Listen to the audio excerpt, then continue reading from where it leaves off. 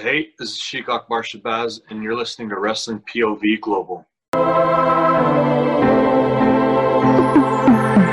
Wrestle POV Global Black and Yellow brand. It's your point of view on the global stand. From north to south to east to west, they got you covered like a blanket. But I digress from elite to the hot topic. AEW, Impact, New Japan, they got it. Have you laughing so hard? Have your belly aching? Heard any different? I'm sure you're mistaken.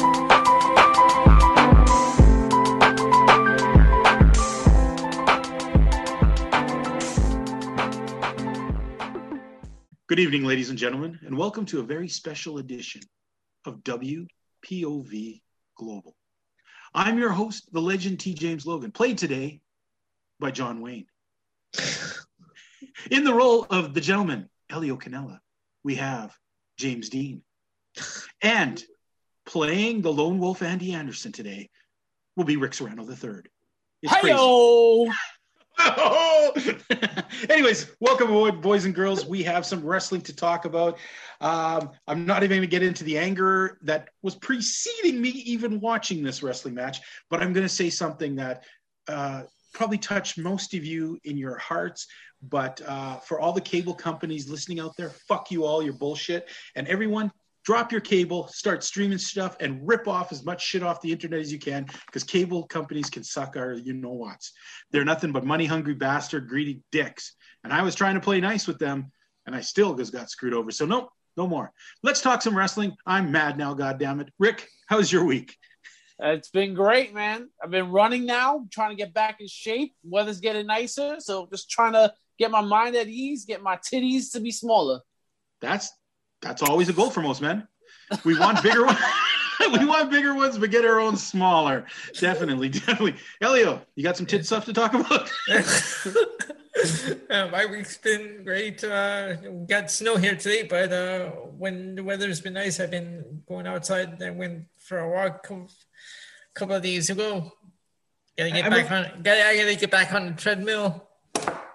You know what? You're going to see this, Rick, when you see the next episode of Quarantine that's coming your way soon. I am highly disappointed in Elio Canella. Extremely upset. Why? What?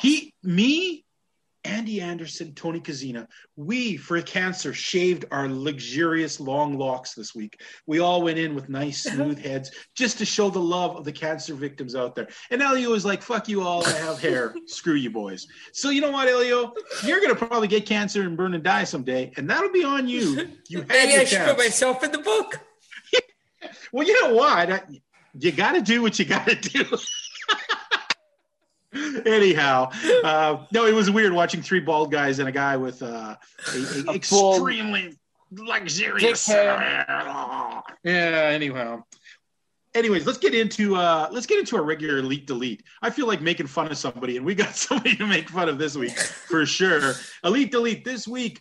Our good friend from South Africa with the Spanish name Angelico. He's from South Africa. Why is he Angelico? Anyways. Half of the hybrid theory, we've seen these guys around. I've always said he looks like if you took Chris Sabin and made him lose 50 pounds and then stretched him on a rack so he was 6 inches taller, you would get Angelico, the cracked out brother of Chris Sabin. For sure. He has the most ridiculous dance in the world. I don't know if you see this little weird dance he does when he gets to the ring. At first I liked it, then I hated it, then I like it. I don't know where I am with it. It's just weird. His style, at times I find it interesting. But there's just so many times I'm like, this just doesn't work. It doesn't fit. And like, Lord help him if the guy is 30 pounds heavier than him, which most are, then his moves look extremely contrived and not very realistic. So he kind of looks like a guy sort of parodying some kind of thing. So I know for myself, I have to go for Delete. Just in the sense that I don't think the hybrid theory is a very good tag team at all. No, they're definitely the jobbers of the jobbers, okay? They have nice little matching uniforms. They do a bunch of crappy quick moves, and they lose quite a bit. I think Angelico could have something to him, but first of all, there's no mid-heavyweight division within AEW, which you'd think there would be because there's a lot of smaller guys, but he just can't run with bigger guys. Angelico, just his body size, his mass, his skill level, I just don't see him ever being able to compete on the top level. unless he's just going to be the guy you beat up every week with a half a name. So I'm going to have to go with Delete this week. How about you, Rick? All right, Angelico is a hell of a performer. He has the lucha style. I just don't see it as being great or good. The lucha style doesn't work with his length and his body. He's just too lanky to be a luchador. So it just doesn't work. I understand the submission styles and the MMA background. All right, show me more of that instead of doing this luchador stuff because it doesn't work for you. I don't see it. And he's partners with Jack Evans, right? The hybrid. Yeah. Both of them together, I don't see it. I got to go with Delete. Short and sweet this week. All right. Elio, I'm interested. What do you I gotta go with the Delete. I'm not a fan of Hybrid 2, like Rick said, and some of these moves that Angelico does, like he's just like tall. He should focus on like what he's good at because the luchador style just doesn't work. I agree with that, guys. I really think that the luchador thing is too much for him. But at the flip side, his submission style is geared towards smaller men.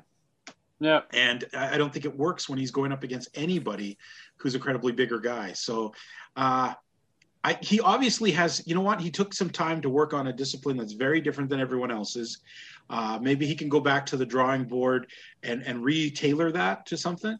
But he obviously has, if I had to choose one or two between him and his partner, I would take Angelico in a minute. I think his partner is just a flash in the pan who just does dumb shit that makes no sense and then burns himself out. He needs a tag team partner to carry the rest of the match. So I think there is a potential in him, but this is a guy who's I would throw yourself down to dark and elevation, work harder, get rid of your tag team partner and work a bit more on your submissions and try and make yourself a bit more credible looking. So now, what do fans? Did any fans are not? What's the percentage? What do the people vote in? What's the elite delete percentage this week? I'm curious. Are we just being big old meanies to Angelico or what? So for elite delete this week, 82% went with elite, while 18 went with delete. What do you mean 82? How did 82% people think this guy's elite? I don't know. Christ. You know what that makes me think, Rick? You know what that makes me think? No, it makes me think that's interesting. But stupid! That's right, people. Check yourselves before you wreck yourselves. All right, let's get to the... It's wiggly wet. Let's get to the next topic today.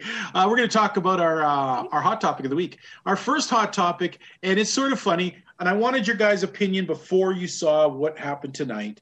The first question I threw out there happened to be because I saw this weird friction going on between Sting and Lance Archer. But it had a weird kind of flavor back spin on it. And it was like, are these guys gearing up to fight? Or are they gearing up to get together as a team of sorts?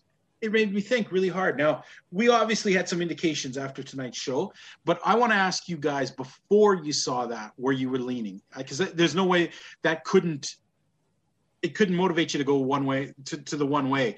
So, first of all, Elio, before you saw tonight's thing, what happened with Lance Archer and Sting, where were you leaning towards? Do you think they were setting up towards a feud, or do you think they were setting up to get these guys to eventually become tag team partners? It looked like they were saying for a feud, but I was going more with the other way there. Because I don't think anyone wants to see Sting in another singles match. Well, I think people are going to pay to want to see him do something more than walk around with a bat, though. I mean, so I thought, I think he would work better in a tag team. Okay. Oh, I see what you mean. Okay. Yeah. Okay. Sorry. So you're leaning towards that you thought that Archer and Sting were kind of being guided towards the thing. All right. Rick, how did you see that up until tonight? I thought feud. I thought this is leading towards a feud. Obviously, he interrupted him about 3 times, and every time he came out, he was angry. Jake the Snake is angry at Sting. He don't like Sting for whatever reason, and it just seemed like this was gonna go down. Like they were gonna fight, whether it be Darby and Lance Archer, or Jake and Sting, or both 2-on-2, whatever it was. Yeah. That was gonna happen, and I'm still up in the air on it. I'm not sold that they're going to be working together. I still think it's a possibility because the storylines with AEW do exactly what the Ghostbusters tell you not to do, and that's cross the streams. And they've been crossing streams all over, man. And I don't see it happen. happen. I don't know what's gonna happen. So I'm still leaning towards feud. Oh man, as much as Andy loves the Ghostbusters, he would never make a good pissing joke like you just did. Thank you. I love you, man. You know what? This is those pointed times where I wish I had, and I love Rick. I love the fact that you can sometimes separate yourself from all the backstage shit, and still look at it as a fan, right? Because the problem was I was looking at it as a fan, but then all that stuff started creeping, the backstage stuff in my head, the things that I know from information we get. And then it occurred to me too, is pretty damn hard to have a feud between a 61-year-old man or 61-year-old dude versus a guy who's like 6'8" and is like massively powerful. How does he traipse around that? So then I started thinking they've got to be making these guys a team.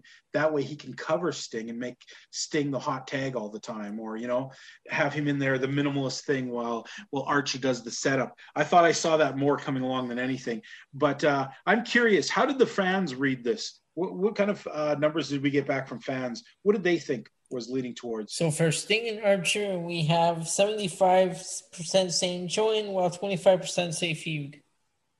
Okay. So they know what AEW is about. That's what it is. That's what shows what our listeners are about. They know AEW. Yeah. So you know what though?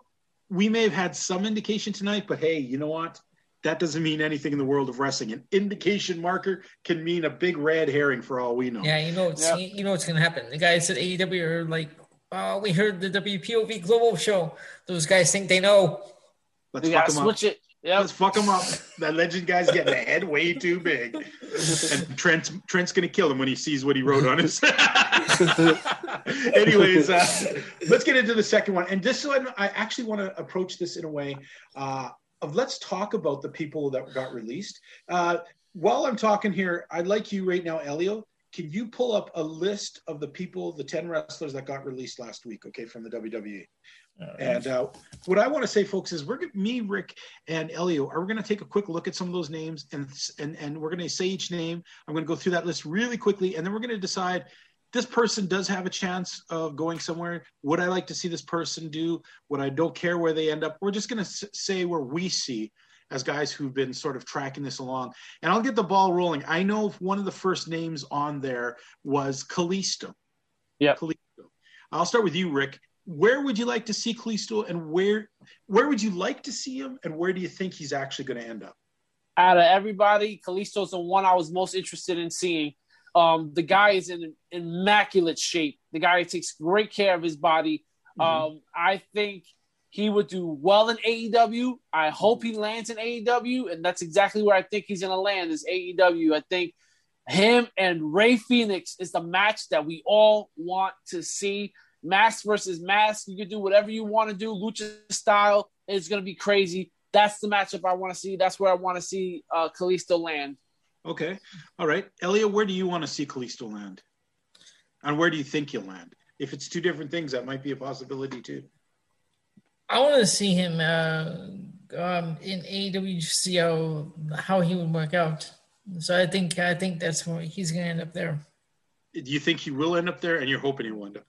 Okay. Both, because I think they'll pair him with they could pair him with Death Triangle. Yeah. What are they going to be? Death Square? You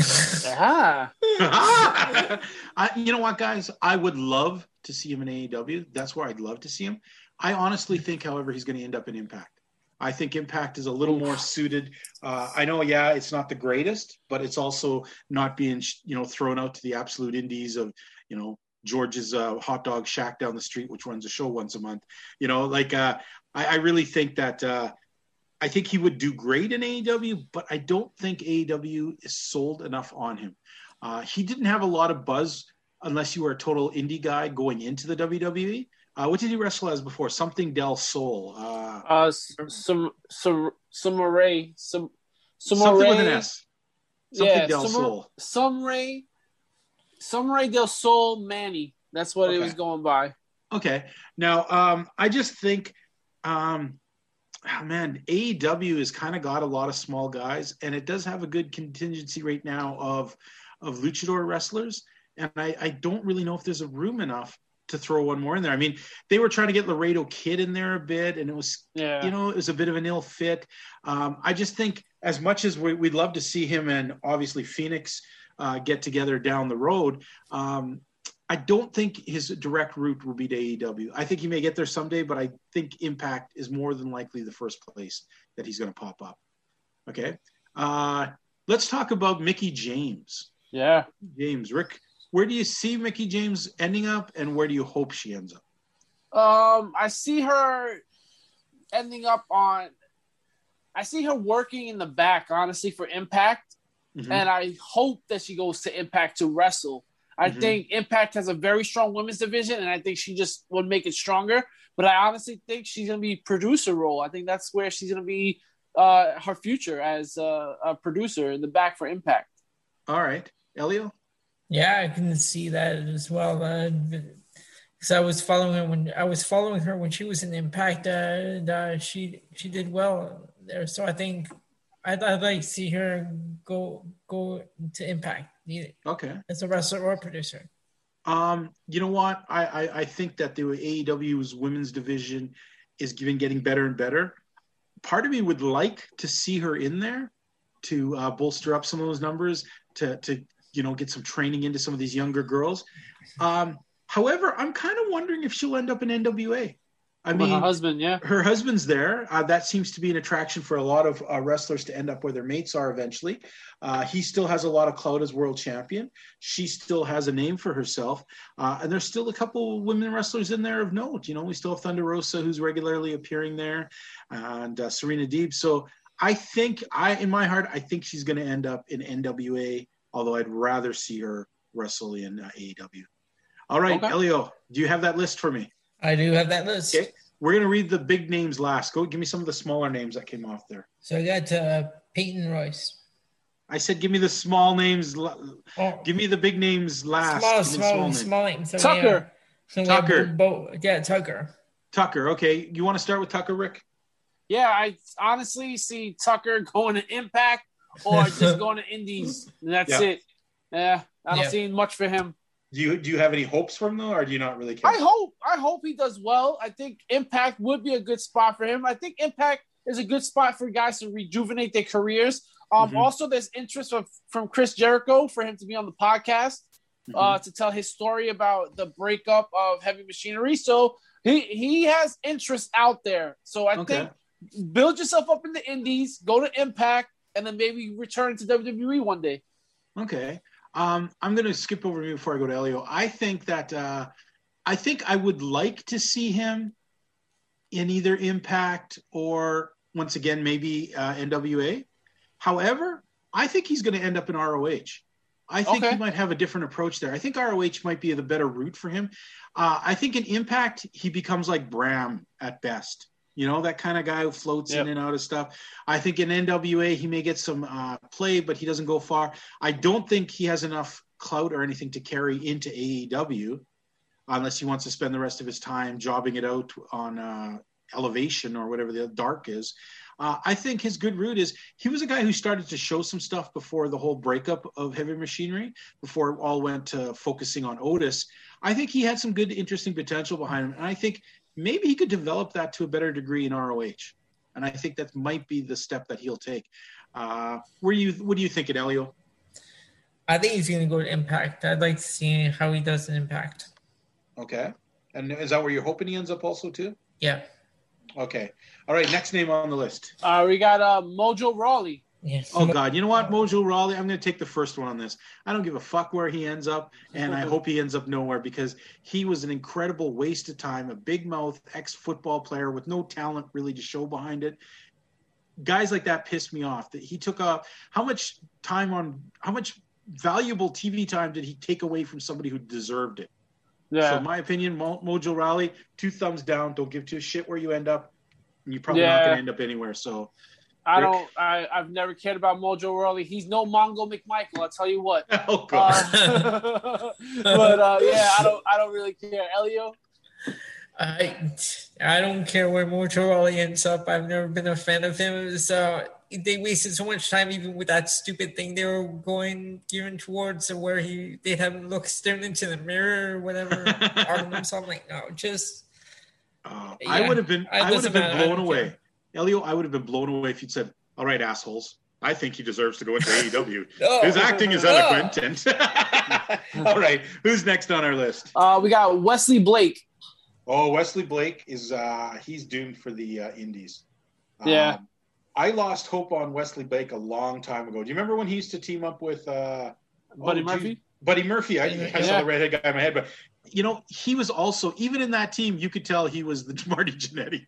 I'm sorry to bring your old analogy. He was definitely the Marty Jannetty of that. He was. I thought they were going to bring. I seriously thought they were going to bring them up to the main roster earlier. Oh, did you? Like as a team. Well, you know what? I actually, you know what I really saw him as? And for old school wrestling fans, you'll get this more. I saw him like he was Dennis Condrey. Okay. He was the Midnight Express guy that they was too old and they're just going to replace him with a younger Midnight Express guy. Bring in Stan Lane and like, who was that old dude who used to be here? Wesley Blake just looked old when he was young. So I did not. And to be honest, up until 6 months ago, I didn't even realize that dude was still around. So that ought to tell you, like, this firing is no surprise and no shock to me. Surprised in the fact I didn't know he still had a job. That's true. That's true. All right, who we got next? We got Chelsea Green. Now, Chelsea Green is somebody I would love, even though Zack Ryder, girl, leave this Fulio, man. Leave him. Do not go to Impact. I think she should go to AEW. I think that would be a perfect spot for her, but I think she ends up in Impact. Okay. Elio? Yeah, I think she's going to end up in Impact, but I'd really like seeing AEW. I've known Chelsea Green. I've interviewed her a few times. I've worked with her a few times. She's awesome. Okay, she is just like one of the nicest people you've ever met. Backstage, she's just great, and very talented, and very willing to learn. You know what? She's done the Impact shit before. She's done that before. I don't think she's going to go back. I think a lot of girls don't return to Impact a lot. Some do, but most of them don't. I think she's going to be in AEW if she can get her hand issues. If she can keep her health up. Her wrist. Yep. Yeah, I think if she can keep that up, she'd be awesome in that place. All right, next. We got Bo Dallas. Now, Bo Dallas, I think Bo leaves, and he leaves wrestling altogether. I think he's going to focus on his farm. Where would I like to see him? Ring of Honor. AEW, he could be the leader of the Dark Order. I could see something like that because that whole believe in yourself stuff, I think he believes in it and it works. But yeah, I think he'd rather stay retired. So stay on the farm, Bo. That's my take. Right. Elio, where would you like to see him? Were you ever a fan of this guy? Somewhat of a fan. I'd like to see him in AEW. I think he's either going to stay retired or show up in ROH and WA. Okay. All right. I'm going to say I'm going to agree with you guys. I think he's going to stay retired. He's doing this farm stuff. Apparently he has like a real estate license now. He's also selling real estate. So he obviously has been preparing to leave for a while before this even happened. I always wonder too, was he one of those dudes who they forgot he was still on the payroll? That's exactly what happened. They're like, holy shit, this guy's still getting money from us? I'm like, oh, okay. John Laurinaitis is like, oh, what's happening? Bo Dallas is still here. Come on. Good one. I like that. I still think JTG was the best, man. Like he stayed the longest without anyone noticing. Yeah, but I think I was never a fan of Bo Dallas, guys. I never got into it. I didn't like the Believe stuff. I didn't even find it ironically funny. For me, Bo Dallas was just a big waste of time for me. So really, I don't really care where he ends up, and I don't think he's going to go anywhere. I think his career is pretty much done. All right, next. Samoa Joe. Okay, come on, man. CM Punk coming out saying that he'd love his comeback match to be with Joe. Yeah. That's got to make the WWE feel a little bit stupid. I love Samoa Joe. He's one of the reasons that I transitioned so much into watching indie wrestling. He was one of the biggest reasons I came back and started really watching wrestling. Okay. The guy was incredible. His ROH stuff. I used to order his tapes, man. I own all of the ROH videos they put out of him. I paid for that shit to have it sent across the border and whatnot. Nice. Waited around for my thing to get these discs. I've seen him wrestle live. I've talked to him backstage. He's a super cool dude. He's the one of two interviews I never got to do that I've always wanted to do with Samoa Joe. I think the guy still has it. I know they're a little worried. I mean, I guess his last concussion was during a commercial shoot or something like that.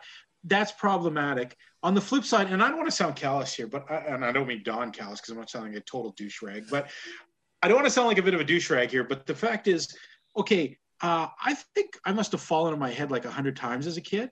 And I used to play football where they encouraged us to run straight at each other, head on head. I played hockey where we're supposed to every now and then hit each other with a stick. So how come every time somebody gets a slight head injury, it's like, oh my God, he's got a concussion. What happened? Did everyone go weak over the last 20 years? Because did you not see the movie Concussion with Will Smith? What, did that just change everything? We saw a movie and everything. No, but I mean, here's the world. Science. Well, then how come science just didn't naturally change it? So are we all walking? Like, that's just what I'm saying is like, you know what? It's like the pussification of the human mankind, okay? 20 years ago, you could go to school and eat a peanut butter sandwich. Now you'll kill 13 kids and probably 3 of the teachers. I used to drink, you know what? I used to drink out of a hose outside when I was thirsty. I didn't run in for purified water and whatnot. I drank out of the hose. Hell, I remember sticking my lips against the freaking building and turning it on into the. So what the hell happened? I'm not dead. I didn't get. That's what is driving me crazy. Somebody gets a concussion. Oh my God, will he ever wrestle again? Fuck. There are hockey players in the 50s who got 13 concussions in a season and they still scored the most goals. So I don't get it. All right, someone let Grandpa TJ ramble on again. Someone give him his meds. Pretty much. I'm sorry, guys. In my opinion, Samoa Joe's going to nut up and he's going to wrestle and it's going to be okay. So I don't know. Where's he going to be at? Where do you want him? He's going to be in AEW. He's going to give the WWF the thing that I'm giving Rogers and Shaw right now, this middle finger. I wish people could see. He's going to give them that. And I would love it so much if CM Punk came out just because of that, just to spit in WWE's face.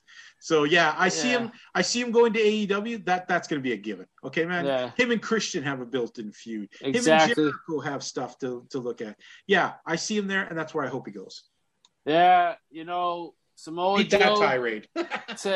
Samoa Joe to AEW sounds like a perfect plan, and it almost sounds too perfect, and that's why I think he's going to end up in Impact because it just sounds too good to be true. Impact screwed his career. I know they did. I know, and I feel like that's where the money is for him. AEW's going to want him, but I think he ends up in Impact, unfortunately, and maybe even a commentary role. Or maybe he can replace JR in AEW. You never know. Yeah. How about New Japan? I think it's too rough. Too rough? I think. Okay. Yeah. Okay. I think it's too rough from Elio. I like to see him in ROH. I think that's a big step back. I think he's going to go AEW. Yeah. Okay. And where do you want to see him? I want to see him in AEW, actually. Okay. MLW. No, I'm just kidding. All right. I don't know. And according to Elio, this is one of the lower tier people, Peyton Royce.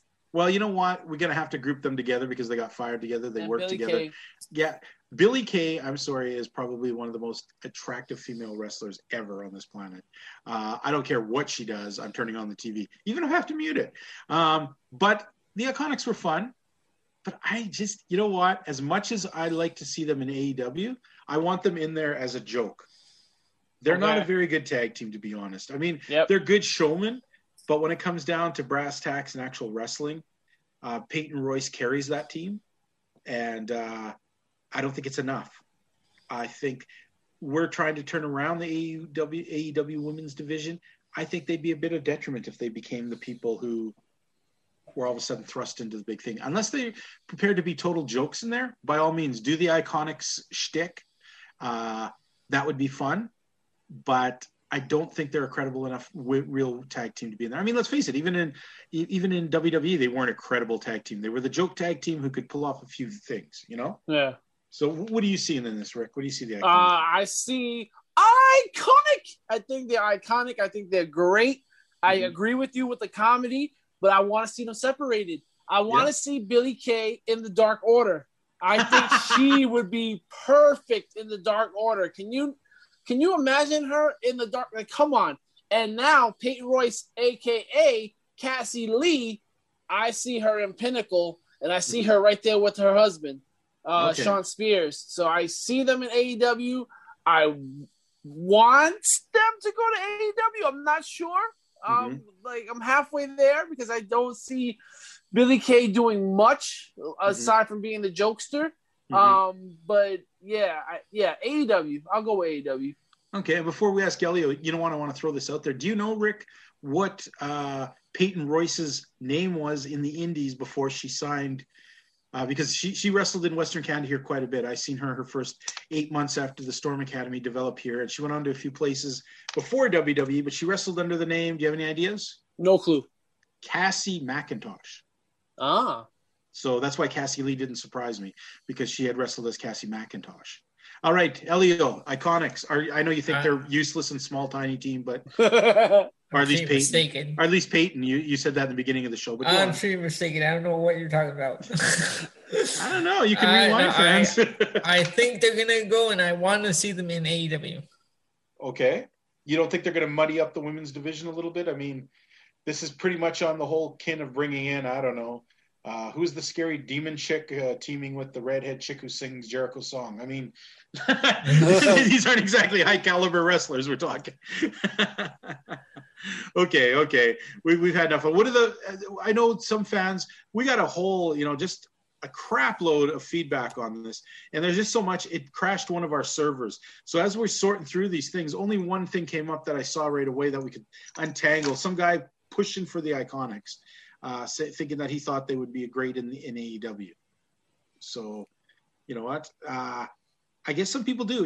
Even if it just takes one, that's a cut section of some people. Yeah. We're going to try and sort through those numbers, folks, and if we can get them all correlated by the end of this episode, we'll try and do it. If not, we'll try and carry it down the road and figure out some more about it. But thank you all. Crazy enough that you guys crashed the damn server with that many responses. But, hey, what can you say? When you folks want to talk about something, you want to talk about something.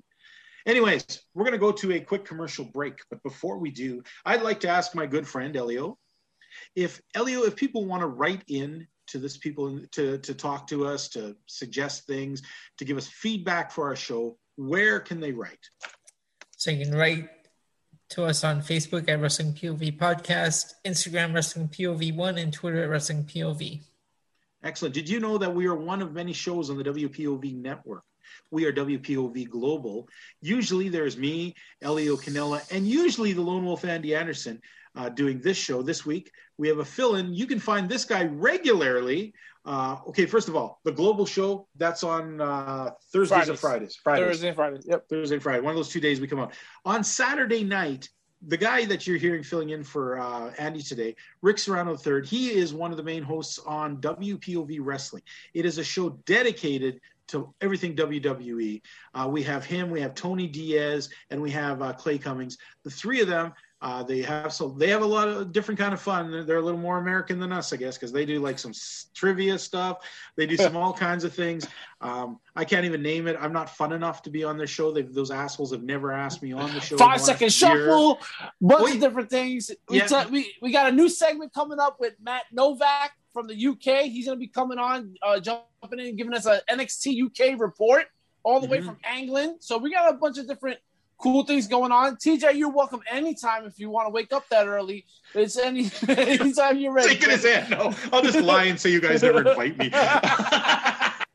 And then we also have WPOV Quarantine, which usually shows up on Wednesdays. It is our Zoom-based show where we have two different formats. You can listen to it like you're listening to these shows right now, or you can go on to YouTube and watch. You'll see us, or you'll see our faces, you'll see us talking, but you'll also see our guests.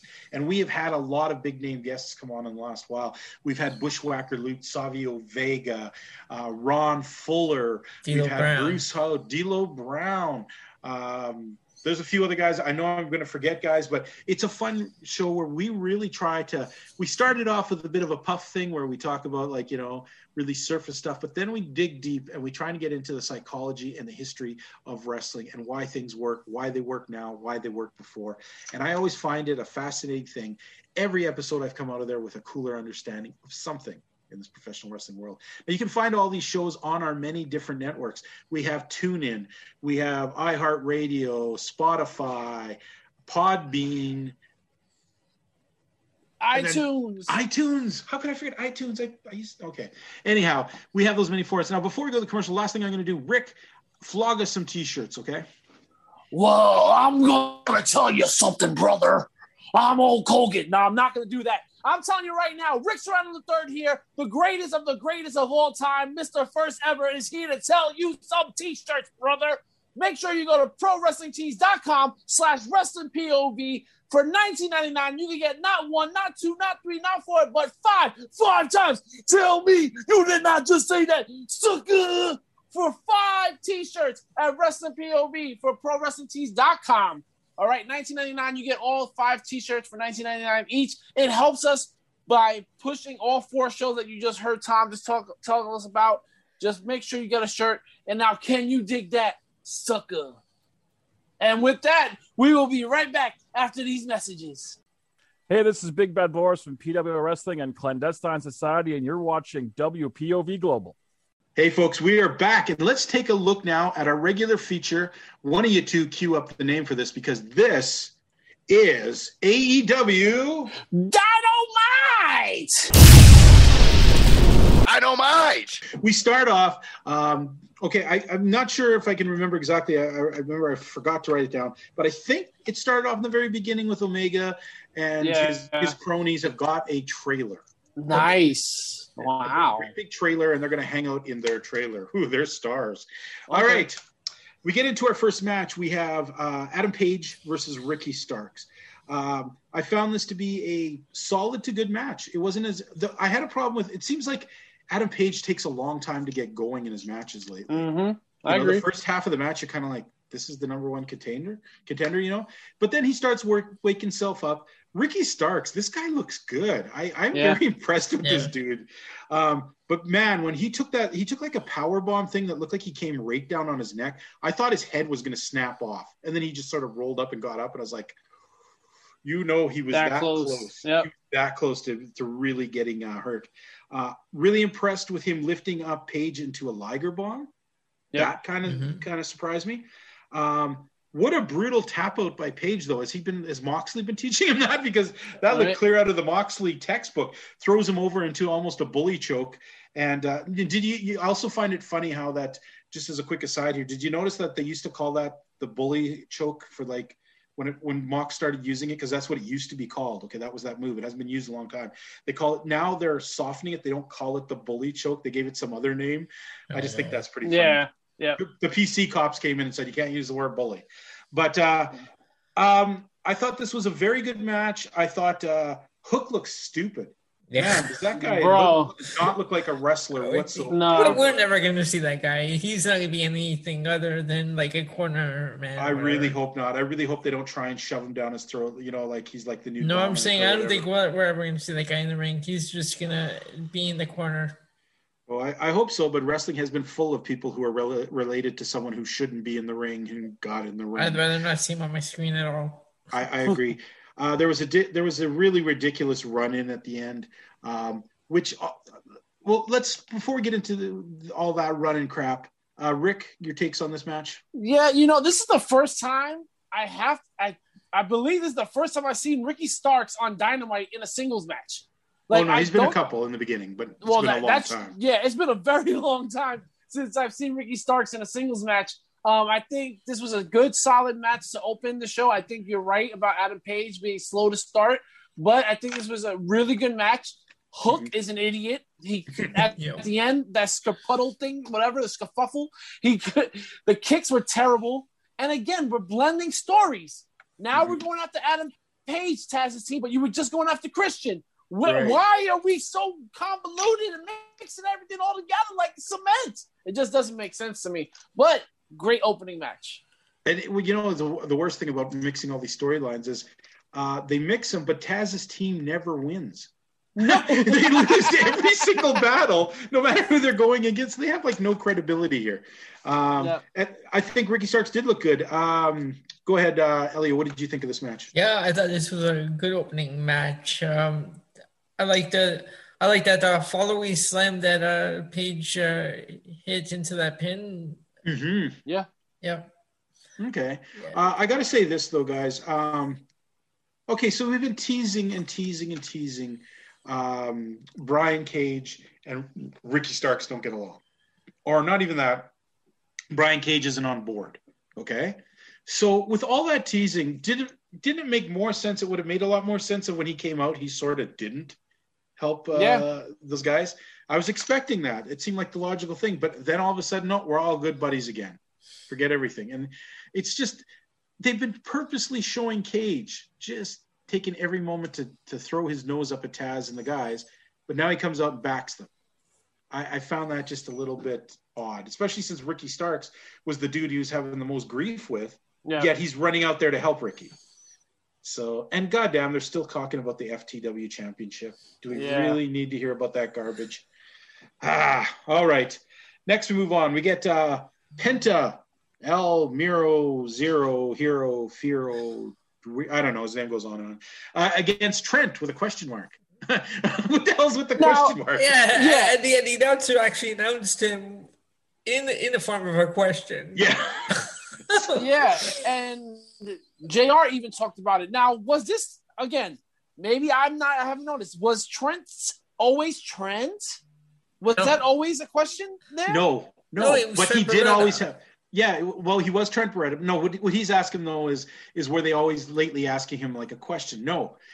He did, for some reason, just before he got injured, would have that question mark on his sweats and stuff, right? Or his gear. But no one ever mentioned it, actually. They never once talked about it. So I don't know why they're retconning now. Now they're gone into retconning comic book style. Let's rewrite history. No, that's what I was trying to say. I remember him ever being Trent question mark before. No, but he did have the question mark on his trunks for a very long time. Oh, okay. Okay, so I remember that because I always think, well, did he buy him at the generic wrestling store? Like, okay.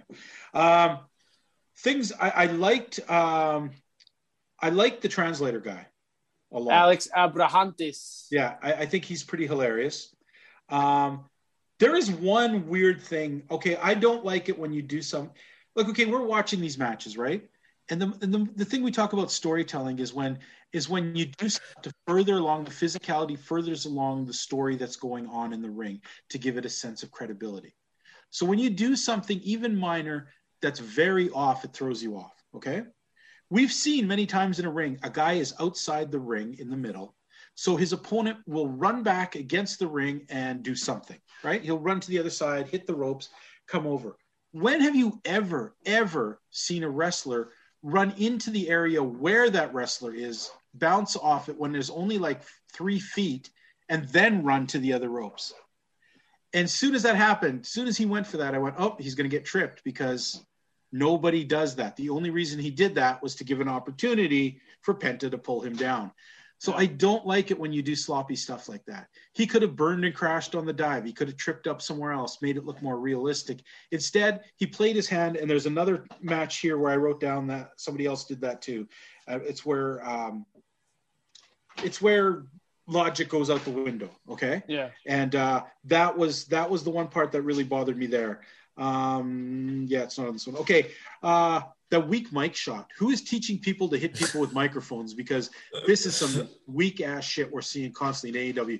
Someone grabs a microphone, gives a little tap, which gives you a tiny little, and the person acts like they got hit with well, I guess we can't say exploding baseball bat because that ain't gonna do dick. But it's like somebody hit you with Triple H's sledgehammer to the face. You know, I think that's ridiculous. And I have a lot of problems with Penta. Penta looks cool. He does some things that seem cool, but when you do the same contrived shit every single week, it just looks weak. His whole crap with the hand thing. Yeah. His taking his glove off. Well, that wouldn't be so bad a little bit if you did it once a match. But the whole taking your glove off, slapping the guy, that stuff would be cool if you did that once every couple matches, and it would be shocking. Now it's part of his shtick. It's like in the old days in WWE where you knew where you had to chant along. There were certain times you were waiting for it, so you could all jump in and do the chant. And it was ridiculous. There was no heart behind that. There was no, it's just an act. And that's what I didn't like, okay? I don't like that sort of stuff. So, okay. So that bothered me. The match itself was okay. Penta is exciting. He does some fun things, but he also does some stuff that's kind of dumb. And as for Trent, I like him. He's like a guy who wrestles like he's probably should be 3 inches shorter and 50 pounds lighter, and he does some cool stuff. I'm not sure what the point of this match, though, in this whole context. The death triangle, and now the best friends are at each other's throats, although they have their own feuds going on with other people. Not sure where this goes. Rick, what did you get out of this stuff? Yeah, the best part of this match was Penta's Batman mask. I thought that was the coolest thing that he had going for him. Other than that, this match was garbage. I think Alex Abrahantes is great, but I don't want to see him getting involved in matches. I think his best thing is having him on the sidelines, just translating for Penta. And what would be funny is if you find out that he's not translating for Penta, he's just speaking on behalf of himself. That would be awesome. But I don't see AEW doing that. So, I was not thrilled by this match. I do not like the Best Friends. I don't like Orange Cassidy. I don't like Trent. Trent. I did love the line where Alex said to Trent that his mom was stupid. I thought that was great. I think... no, she sucks. Oh, she sucks. She sucks, just like Trent's mom sucks. Yeah, that's even better. Terrible. That's even better. But yeah, this match didn't do it for me. Okay. All right, fair enough. How about you, Elio? Yeah, I didn't like this match. I thought some of what Penta's what Penta did with the whole whatever his hands. It was just that guy, that Alex guy, I enjoyed that guy, but the match itself I didn't really like. Okay. Alrighty. Next we move on to the Pinnacle promo. Cool. Not liking this at all. There was only one bright spot to me in this entire thing. I actually thought Wardlow came off extremely cool. He actually looked like a competent, scary-ass heel for the first time ever, instead of just being the silent, crying guy in the back or whatever the fuck he's trying to do. He's the only guy who came out of this that didn't look like an idiot, because the other guys, they look pretty stupid sitting there.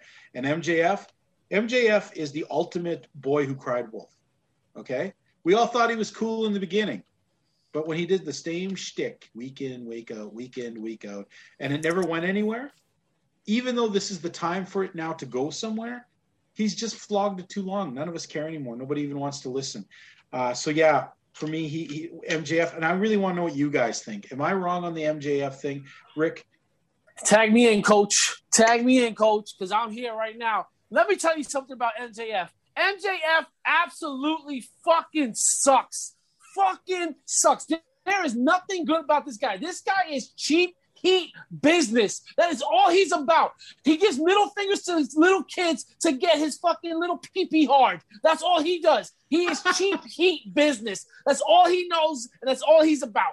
This promo was garbage. He is garbage. When the fuck was the last time he wrestled? He doesn't wrestle. He cannot say that he's the best when he doesn't go out there and show that he's the best. You know who's the best? I'm the fucking best, because I'm here week in and week out on 2 goddamn shows every fucking week. And you know what, MJF, if we were ever to stand in a ring, I will make you look like my jerk-off friend for sure, because you will be jerking off in the corner scared of what I have to say to you if we were ever to go one-on-one with the great one, if you smell what the Rick is cooking. Oh my goodness. Elio, top that. I don't think I can, but yeah, I agree with Rick. I can't stand MJF. I just don't like anything about this guy. He's terrible. His promos are terrible. He's just garbage. I'm done with this guy. There's nothing good about him. Sense. Yeah, it doesn't make sense. There is nothing good about him. he gets so pushed for things, and it's just like, what have you done? You say this shit. I get it. That's his heel thing, is to get under your skin, and damn it works. He gets under my skin because he does nothing. He's done nothing to be saying he's the greatest. Come on. I forgot to where to write the note of the second thing that I was complaining about. It actually did happen in the first match. I've been racking my brains. I said Adam Page did a dumb thing where he ran into the ropes knowing that when you see somebody go up to a top rope, right, Rick? Somebody places somebody on the top rope. Somehow you end up in that sitting position, right? Yep. If your legs are inside, what's going to happen? Are you ever going to get suplexed? No. What happens? So what does the guys usually try and do? They try and get up and throw your legs over the thing to suplex you or to do a move, right? Yeah. So why in the fuck would Ricky Starks, when sitting on the thing, lift both of his legs back over the turnbuckle part and have him in the position where he can now no longer block himself from being tossed off there? He did that in this match, and that did throw me right out. I was like, because it was so obvious as he's leaning over. It's almost as bad as when somebody throws you near the corner, and as the guy's climbing the rope, you shimmy over like a few feet so you're in perfect position. That stuff takes it out. I'm not sure why Ricky Starks felt like he had to do that, but he put himself in the perfect position that you could suplex him or throw him off the ropes. Because any other way with your legs in, you would never do it. So I'm going to quit harping on the little things, but that kind of bothered me. Next, I really enjoyed, I usually don't like to do it because WWE has a bad habit, or it's a good habit, depending on how you look at it. If you don't watch a ton of wrestling and you want to watch the matches that are coming up, WWE put together these promo packages where they have all the scenes put together, right? The only problem is if you watch the show regularly, you're subjected to the same shit over and over and over again. I got to give AEW credit. They put these packages together where even if you've been watching this all week, they make it a fresh approach that you don't feel like, the same old crap. It was small. The Taya Conti, Shida promo was small, but it was very effective, told you what it needed. And as a guy who watches to watch this stuff every week, I didn't feel like they flogged a whole bunch of the same garbage at me. All right. Then they got into their match. Interesting match. Conti. In the beginning, she came off like she was really trying hard, like, I can run with you sort of deal. She started getting a little bit into that stuff where you can tell what rookies do. She slows down a bit when she runs into a move. She hesitates to do something and follow through. She kind of lets the other person lead her a bit. That started happening in the middle of the match here. Shida was pretty much dictating the pace because Conti would slow down and sort of let Shida guide her. This match, in the end, I thought it was a very good match. Tay really came near the end. She started doing some incredible-looking judo throws, which she always makes look great. Her kicks were on point today. When she did the Samoa Joe face-washing thing, when she did the run kick to the thing, came off beautiful. Even in the beginning, some of those slaps she gave Shida in the face, some of those forearm smashes looked tremendously well. The feeling I got from this, though, was this is in Conti's career, this is where she stepped up. She wasn't quite ready to be the world champion yet, but she pretty much was knocking on the door saying, I'm here. I'm in the middle. And unfortunately, I also feel that could be applied to the last match. There was never a real point in this match where you thought 100% that Tay was going to sneak out a win there. Even those cool false finishes at the end, you just kind of knew that she's almost there. This is showing she's there, but she's not quite ready to open the championship door. So in the end, Shida wins. Britt Baker comes out and makes her intentions known. What did you get out of this, Rick? This match, this is Shida's 8th title defense. Mm-hmm. Enough is enough, and it's time for a change. And Britt Baker is that change. All right, listen, I know you love Shida, but guys, we need a new champion. I love Britt Baker too, but I don't think Britt Baker should be the next champion. Listen, I thought Nyla Rose, Ty Conti, a lot of other women should have been the champion over Shida at this point. It's like they said it. Listen, I get it. Shida is the champion during this time of coronavirus and everything, and just during a pandemic. She's the champion during a pandemic. Sorry about that. Yeah, she is struggling right now without an audience, and you can't hold on for too much longer. We said it. Her 8th title defense. It's grown stale. You got to get a new champion. It's just, you got to get her some time off. Let her come back when the crowd is there and say, you know what? Let me come back for what I lost. That's the way you write this story. Have Britt Baker take it from her and just have her out for a while. And then by September, when we have fans back, boom, Shida hits, music hits. Shida's back. Oh, my God. And you got a fan base behind her. Because that's what Shida, and I feel the same way with Asuka in WWE. Asuka needs to take some time off. She needs fans. Her and Shida have been the champs during a pandemic, and they carry the women's division. Give them the time they need off now, because right now they're growing stale, and that's my POV on that. Okay, well, you know what? I agree with that to the extent, but I don't agree that Britt Baker should be the one to do it. Only for the fact, I think, is Britt Baker is the kind of heel that works much better with the crowd there. I think when there's a crowd there, she too will have tremendous crowd reaction and be able to guide that. I think for now, you throw it on a transition champion. You know, I'm trying to rack my brains in this division who should be able to ride it for a while. Thunder Rosa would have been a good choice. Jade Cargill. Oh God, no. No, not Jade. Hey, you know what? I wouldn't even mind you threw it on Red Velvet for a little while. Woo! You know, I was just about to say that, Red Velvet. Yeah. I may, and it might be a little too soon, but if she can capture the attention next week, if she puts in a really dominant performance next week, I think you look at Chris Statlander again. You know? So, but I really think Britt Baker's somebody you use her when you have a crowd. You use people to get the comedy or the hate on her. You know what I mean? That's what she's tailored for. I think if we throw her in now, she runs the same risk as Shida of falling into the champion when no one's around thing, and it feels not as special as it could be. So I could be wrong. What do you think about this, Elio? This was a great match. I liked everything about this match. That one spot where Tay was on the top rope, she did that senton when Shida was laid across the turnbuckle. That was a cool move. That's something that you haven't seen. Never seen that before. Yeah. And then I think when Shida hit that witch's shot, then Tay went down crashed into the floor. Mm-hmm. Yeah, so a great match. And I was glad to see her get her kicks in properly because it seemed lately poor Tay's been having like a 50% chance of making it look good or making it look awkward. And tonight she came with her A game, and good for her. I think this propels her into a level that she'll work hard now, and down the road she'll be somebody that you can make a champion and somebody that you'll be like, yeah, that chick deserves to be champion. I think right now this was her stepping up because we've all liked her, but we would all be remiss if we didn't say we didn't really think she could take Shida at all. You know, now their rematch makes me excited because I think maybe she has a chance against Shida. You know what I mean? And that's a perception change, and that's what they were shooting for. All right, next we moved on. Now, guys, I had some massive TV problems here. I cannot even talk about what happened in here. So I need you guys, first of all, to talk about the Inner Circle thing. What happened there? Yeah, well, we had the Inner Circle come out. Now, the Inner Circle, listen, they could have cut a great promo. They did one last week. They did not need to do one this week. And that's what messed everything up. Because what happened was Chris Jericho started singing show tunes about MJF. Yeah, that was terrible. It just didn't work. Jericho, it didn't work.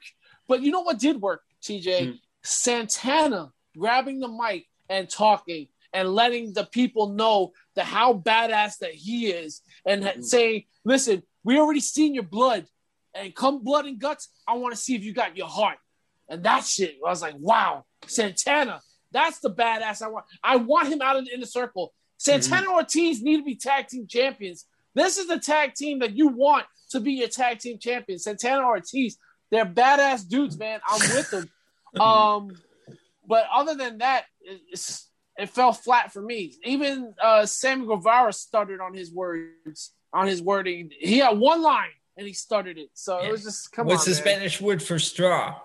And he didn't know. He even said the wrong word because I looked it up.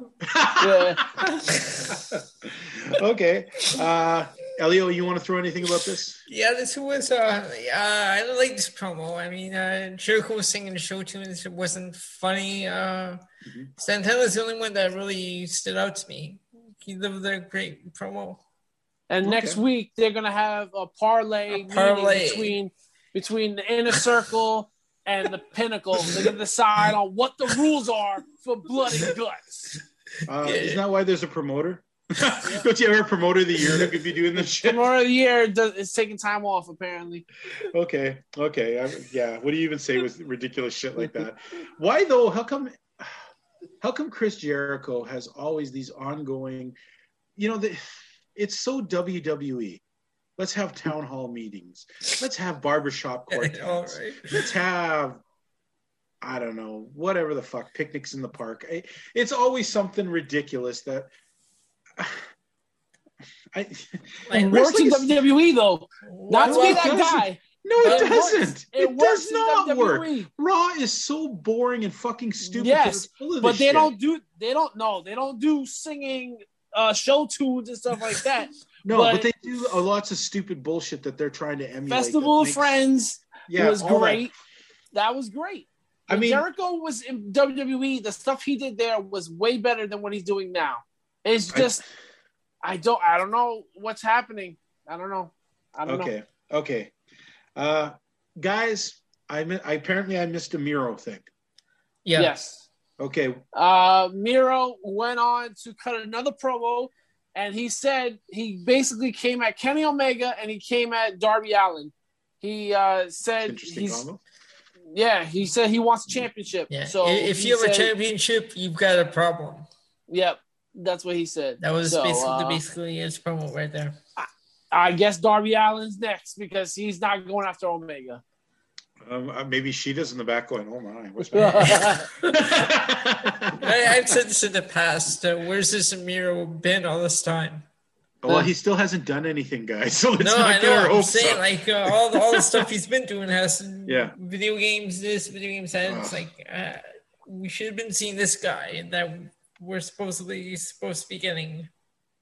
Okay. Well, you know what? Let's move on to the next match where we have the guy nobody wants to see versus the guy nobody wants to see anymore. Where we have QT Marshall and Billy. Did he crawl out of a fucking grave? Because that guy's got to be fucking old. Gun. Bill looks good. He looks good, but do you really give a shit what would happen anywhere in this match? No, we knew what was going to happen. Yeah, it was just ridiculous, dumb, wasted time. Like this. His goofy sons and their goofy headbands jumping out of the on the bad guys. We got the guy with the one punch come in and take out. At least the punch looked a little better this week. You didn't think so? No, it looked bad. It still looked bad. And Dustin Rhodes. Okay, so now he's painting his face. The half is from the bottom down. Like Shark Boy. I thought it was actually a mask over paint. That's what I thought as well. And then his mouth open, and I'm like, oh, that's just paint. I thought he was wearing a mask under. Anyways. And then what's with the bull rope? That's not a bull rope. That's a whole, a saddle. He came out with a saddle. What the fuck? I didn't understand that either. Yeah, they call it bull rope. I'm like, what? So we're going to have a bull rope match? QT Marshall and Dustin Rhodes? Once again, who cares? Yeah. The only cool culmination is Dustin smacking that guy over the head with a chair. He just stood there. Where did they get that wooden chair from? Yeah, exactly. All of a sudden, there's a whole dearth of wooden chairs now. Like, no one's had them for 40 years, but now, yeah, good call. Because even when I was like, what? Wooden chair? Where the fuck do you get that from? Can we agree that this was some stellar stuff that's going to make millions of people tune into this? Yes, it definitely was. I agree with you. That's sarcasm at its best, folks. This shit ain't going to bring anybody in. It was ridiculous. I'm sorry. Speaking of not bringing anybody in, yeah, the Elite. The Elite. Don Callis and Kenny Omega and his boys in the back. Holy crap, do the Young Bucks look like idiots. Oh, yeah. I didn't even recognize Nick Jackson. And then he actually said something. When he said something just about shit, I was like, whoa, that dude talks? Yeah. He actually said a line. Well, there was only one line, but at least it was a line that jumped in rather well. Then we were taken back to WCW / Monday Night Raw circa 1998. We've got monster trucks and we got trailers. Oh my goodness. So we're going to believe that Moxley and Kingston ram a giant truck into the side of this trailer to go after these guys. They go in there, they're not there. I gotta say though, as stupid as it was, I kind of enjoy the bantering between Moxley and Kingston.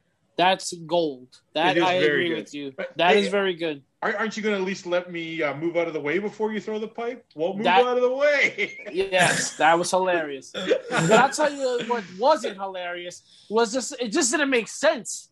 You guys were in the trailer, and then they ram it, and then suddenly you're not in the trailer. Where did you fucking go? I think the idea was there was a pause here between when Gallows was looking out the window.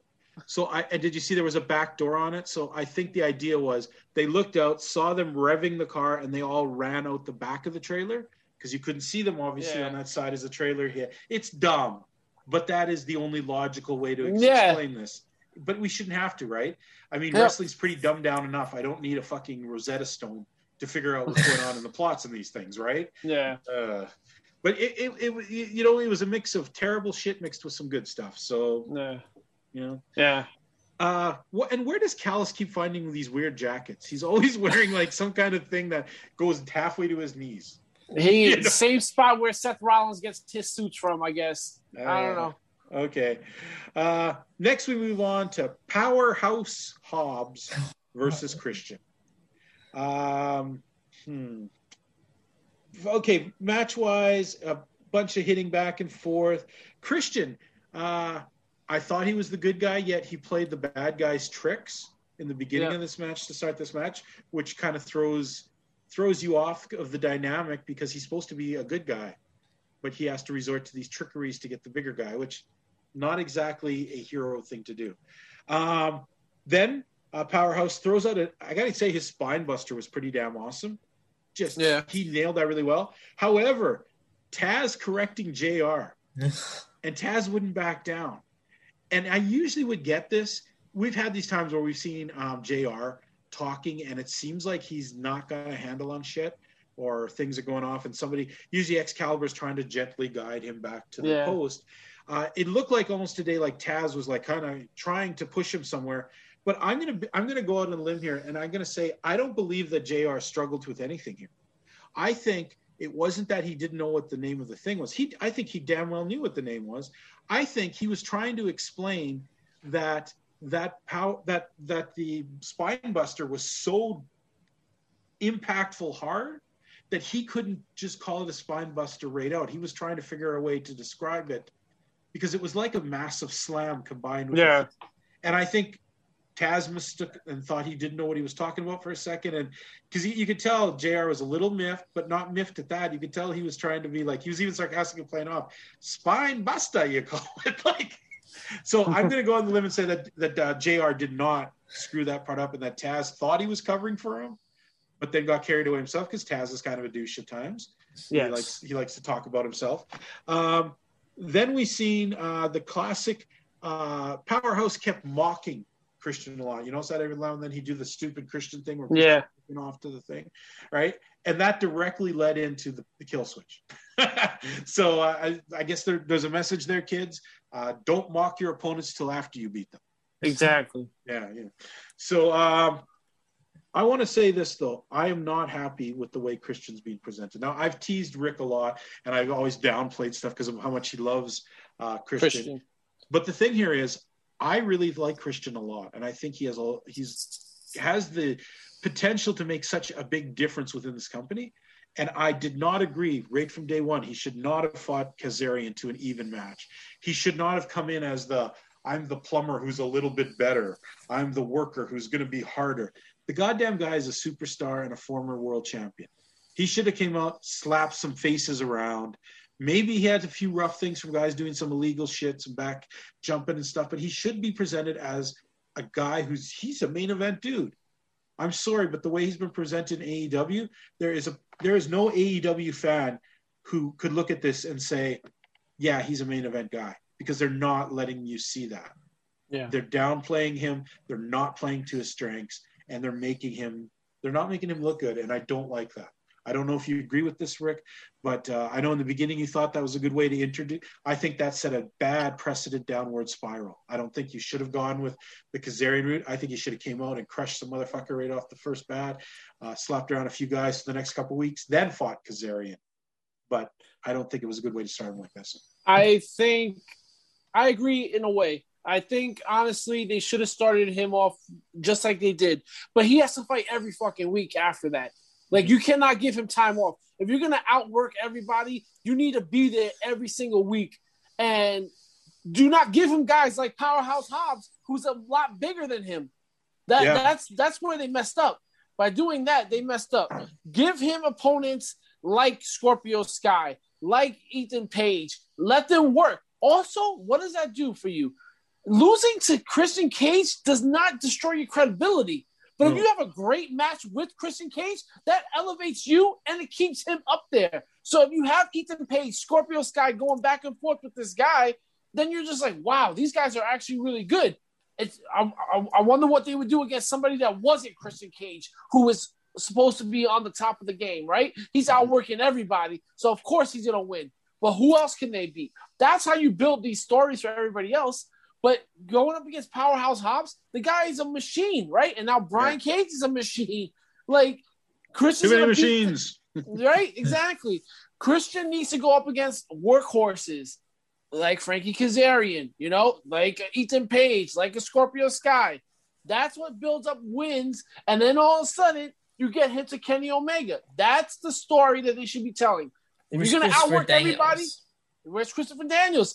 If he's going to outwork everyone, he has to outwork everyone every single week. But see, the precedence here that you're setting, Rick, is this is all predicated on the fact that you know who Christian is. Yeah. Okay. What do you do with the AEW fans who don't know who Christian is, who've never really seen him? Maybe they've never.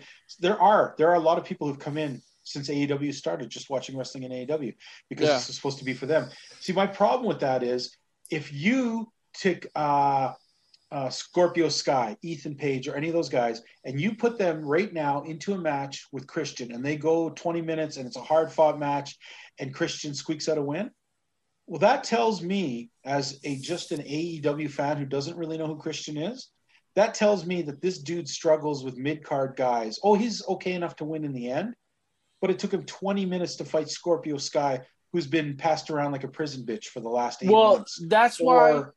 But see, that's why you have to have him show a dominance coming in where people go, whoa, who's this dude? And then you can do some stuff. But putting him equal to these guys who have already been passed around and have terrible winning records to begin with, and sure, they're great wrestlers. I love Scorpio Sky. You guys know I've talked about this dude forever. But you put him 50-50 in a match with Christian, and Christian managed to take his thing. If I didn't know who Christian was, then I assume that, or I don't know who Scorpio is, then I assume that, you know, Scorpio's been around, and I've seen him lose a ton. It tells me that this Christian guy is a mid-card guy they brought in from the WWE. He has to work hard. He can beat guys, but he's got to work his ass off. That's not a superstar presentation.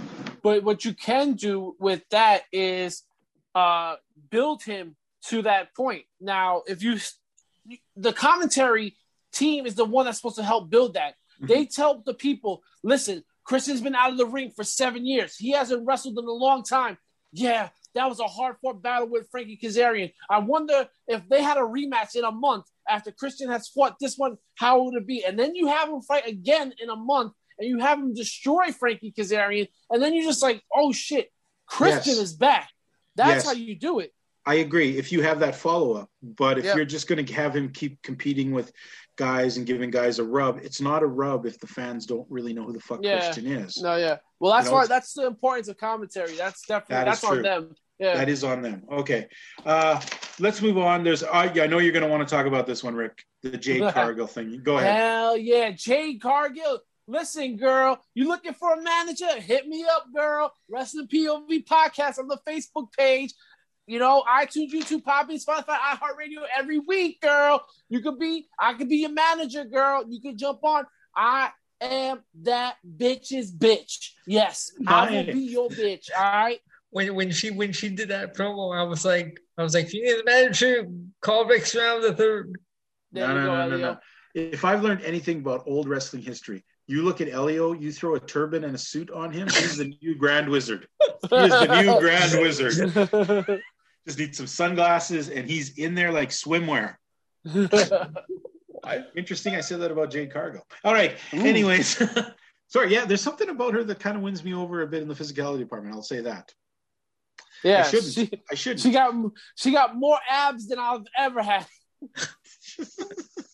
I don't even know where to go with it. I'm not even saying another word here. Let's just move on. It's got me not talking. All right, let's go to the main event of the evening. We have Darby Allin putting his belt up against Jungle Boy Jack Perry. And there's a few things. There's just a few silly things I want to say before I tell you what I think of the match. I found it very funny that if you run into the corner and turn backwards, now it's called a coffin splash. What the hell? Okay. JR saying, man, that was a slobber knocker of an elbow. Slobber knocker of an elbow. Just loving it. I guess that's why I like wrestling. Yeah. I like this match a lot because finally Darby was wrestling somebody. He was wrestling somebody who not only could keep pace with him, but could do the things he does, maybe not as fast as he does them, but could keep running with him, could take a beating like him, could make a comeback like him. And it made me see finally a part of Darby Allin I want to see more of. I want to see the Darby Allin who wrestles and has some offensive moves and does stuff. I'm with you, Rick. I am tired of seeing him get the shit kicked out of 99% of the match so that he could do one fluke win. To me, that's not a champion. That's a fluke. If you only can win because you fluked out on something, you're a fluke. You're not a guy who's worked towards a belt or a championship. Tonight, he looked like a credible champion. And it also, for me, was sort of the graduation that we saw for Tay Conti here, was for Jungle Jack. Finally showing you that he can run with the top guys. He may not be 100% ready to talk over the top guy, but now he's knocking at the door. And it's time for this guy to go into singles and make some waves. Rick? Oof. All right. First of all, Darby Allin, you had a penis on your face, so I can't take you serious. That's a pen 15. I can't take you serious with a penis on your face. Turtle Boy, let me tell you something. This is ridiculous, man. Why are you doing this to Jungle Boy? You can't keep giving him title opportunities and keep having him not win. You can't keep putting him into big predicaments and big positions and big spot matches and have him lose. And then Darby Allin is a babyface, I thought. He's eye gouging and pulling hair to win the match? Are you kidding me? That is ridiculous. And now listen, I'll tell you what, this was a lot better than last week's against Matt Hardy, where he got his ass beat down. This was a more 50-50 kind of match. I feel like, not 50-50, I feel like it was 75-25 Jungle Boy. I feel like Jungle Boy had more offense in this match. And once again, Darby Allin finds a way to pick up a win. I just don't understand it. Also, Luchasaurus struggling with Sting? Yes. This was bad. You got a prehistoric dinosaur versus a prehistoric dinosaur. What the fuck, man? Like, you got to do something here, man. And then they're struggling backstage. Again, they're supposed to be baby faces. They shouldn't be beefing with each other. And at the end of the day, Darby Allin picks up the win. Listen, say what you will about Jungle Boy. Oh, he's only 23 years old, Rick. He'll get his shine. But when? When is it going to happen? Because the guy's been working his ass off, getting himself so close and just not getting his nut. All right? He's that squirrel that can't get his nut. And someone give him a nut. Somebody, please. I got to say, I was impressed with the move that Darby used to actually do the win. It was a credible surprise win without doing the fake roll-up. Yes, so I think that was good. How about you, Elio? How you seeing this whole situation? Like, okay, I didn't hate this match. I actually like this match, and just like you're both saying, Darby, for as much as the guy gets beat up, he always manages to end up winning. Yeah, and he was close to the ropes. He could reach up to the ropes, instead he grabbed the hair. I got gougy eyes. Well, here's the thing. I want to remind you guys that I can't remember if it was Cody Rhodes or if it was Tony Khan, but one of them have very plainly came out and said there are no more good guys and bad guys. Remember that? Yeah. We don't need good guys or bad guys. There's just shades of gray, and people are more interested in seeing shades of gray than definitive good guys or bad guys. Because let's face it, are there any good guys or bad guys at all on the AEW roster? Is there anyone you can point at and say that guy is a straight up good guy?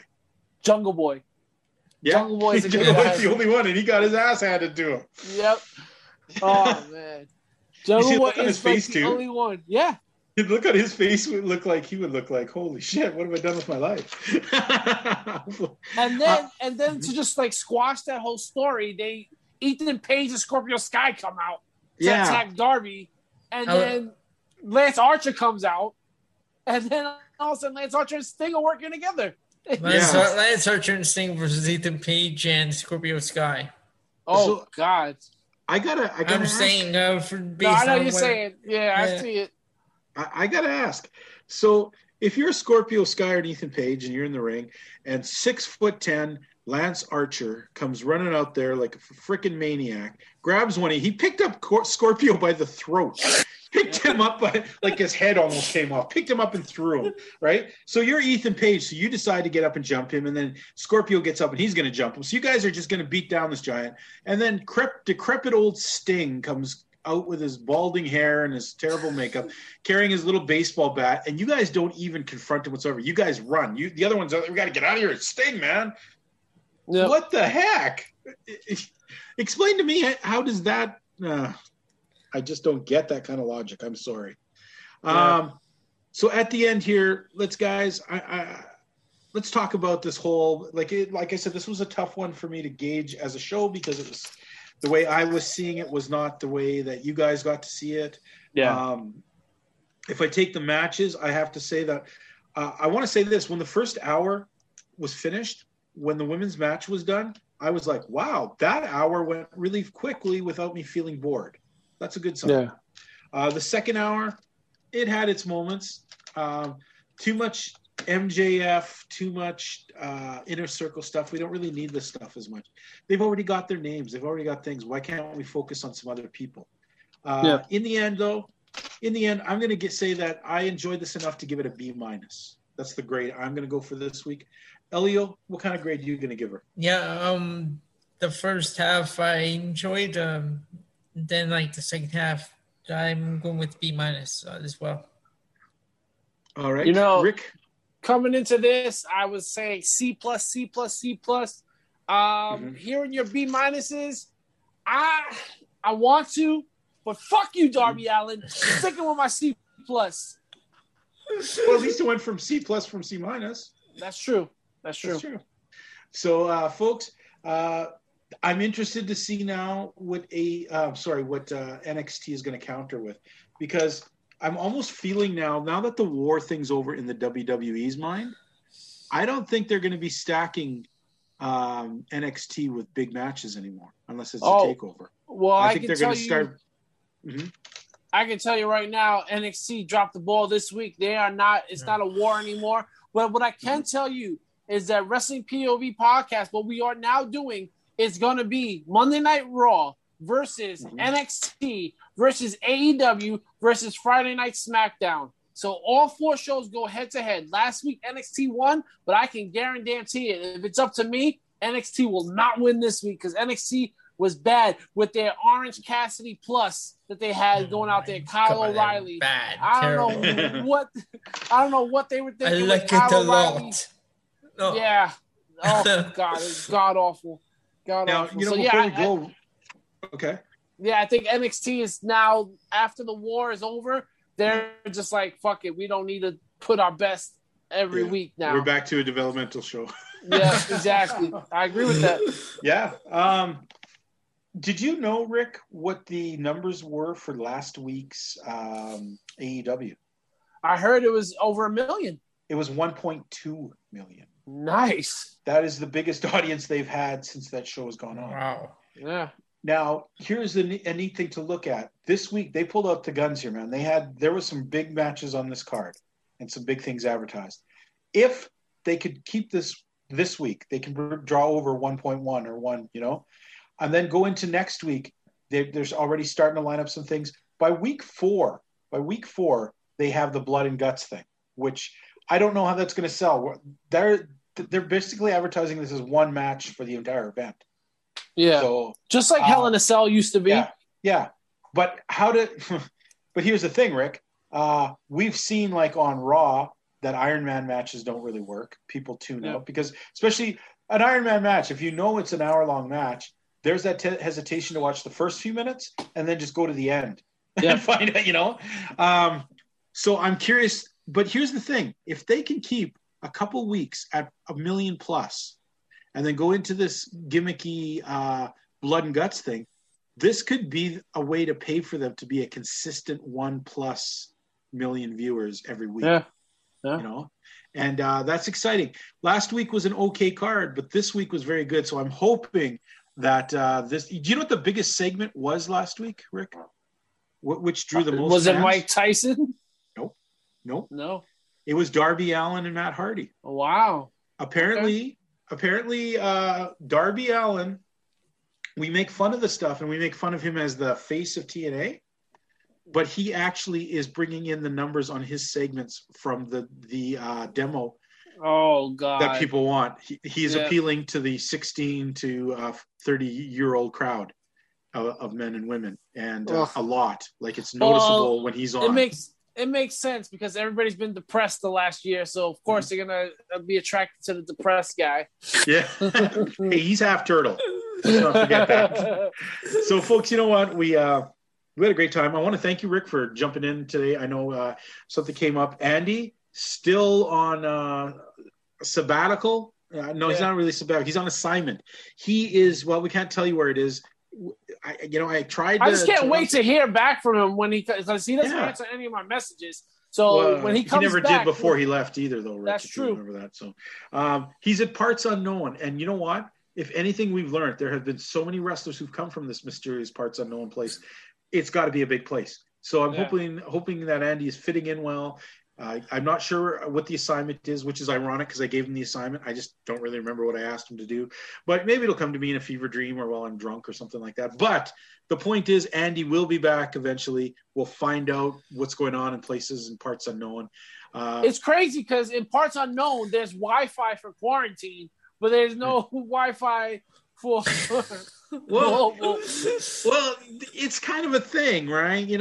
Andy's using this opportunity. He leans towards quarantine a little bit more than he does global. I mean, you've seen the anger in him when he has to talk about AEW sometimes. Pleasure as always. Yeah. So, guys, you guys have a great night. All you fans out there, we enjoyed talking with you.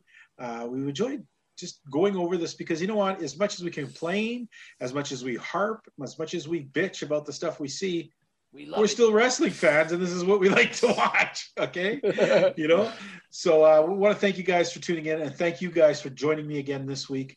Elio, you noisy bastard, say goodnight to the people for me. Fans who talk to y'all next week.